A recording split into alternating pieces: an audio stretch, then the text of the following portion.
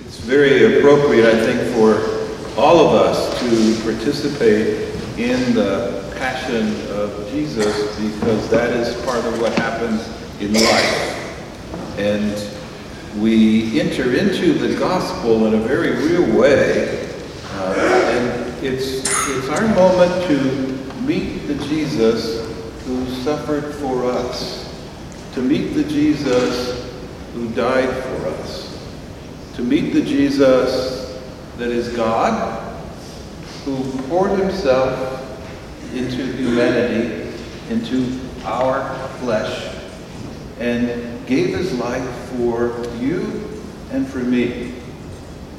That is a powerful moment of love. That is a powerful moment calling us to really share in that love of Christ.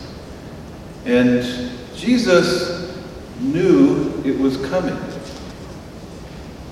That really is an amazing gift. Oftentimes in our own lives, stuff happens, and we do a lot of things trying not to let whatever is happening happen, especially if it's something that's not real good. But oftentimes, all the work that we do trying to have it not happen, and it still happens. Still happens. So the question then becomes for us is, where are we in faith? Where are we in the love of Jesus Christ? Where are we as those moments of struggle, or those moments of passion, if you will, those moments of difficulty happen? And Jesus died on the cross to say to us, there's nothing that you and I can suffer in our lives, nothing that he has not suffered. And so he understands from the cross what it means to suffer, what it means to struggle in life.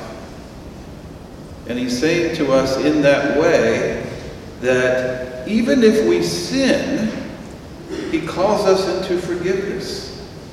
Even if we let him down, he calls us into love. Even if we find ourselves straying away from him in addictions of mind, body, or spirit, he's saying to us, come to me. I know. I understand.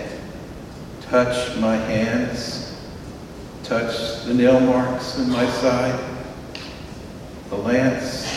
Know that I love you that much, and I will not turn away from you. That's his love for us. That's his love for us.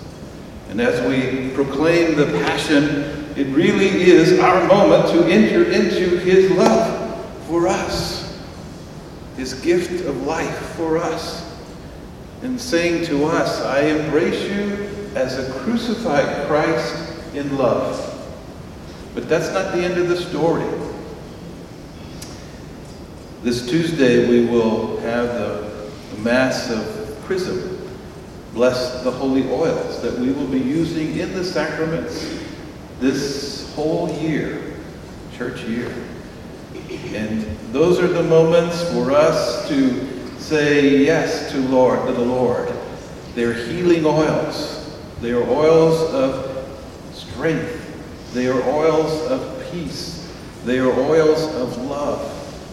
So Tuesday morning here in the cathedral, we will celebrate that moment with the priest of the diocese, and all of you are invited. And then Thursday night, we'll pick up the Passion story, but at the moment of the Eucharist. And that's at 6 p.m. here in the cathedral.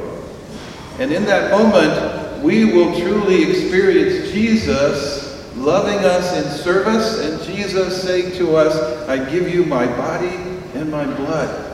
I love you that much. I share that with you. And on Good Friday, the Stations of the Cross will be at noon here in the cathedral, and then at 3 p.m. the Good Friday service. It's the only day in the year we don't celebrate Mass.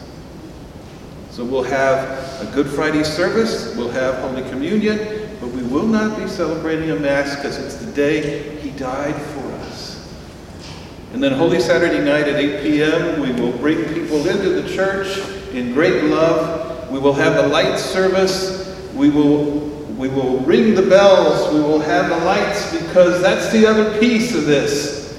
Jesus just didn't simply die on the cross. He rose from the dead. He's saying to us, even in your sins, rise. Rise with me. Rise to new life with me. And of course, Easter Sunday, the services, I think, will be as usual, and it will be the Easter services. I invite you to come to whatever you can, and let the love of Christ truly touch you in a special way during this Holy Week. Let him surround you with his crucified arms, but let him also invite you to experience the empty tomb, where he is risen from the dead and invites us to share in his resurrection. Let's pray for that grace during this Palm Sunday.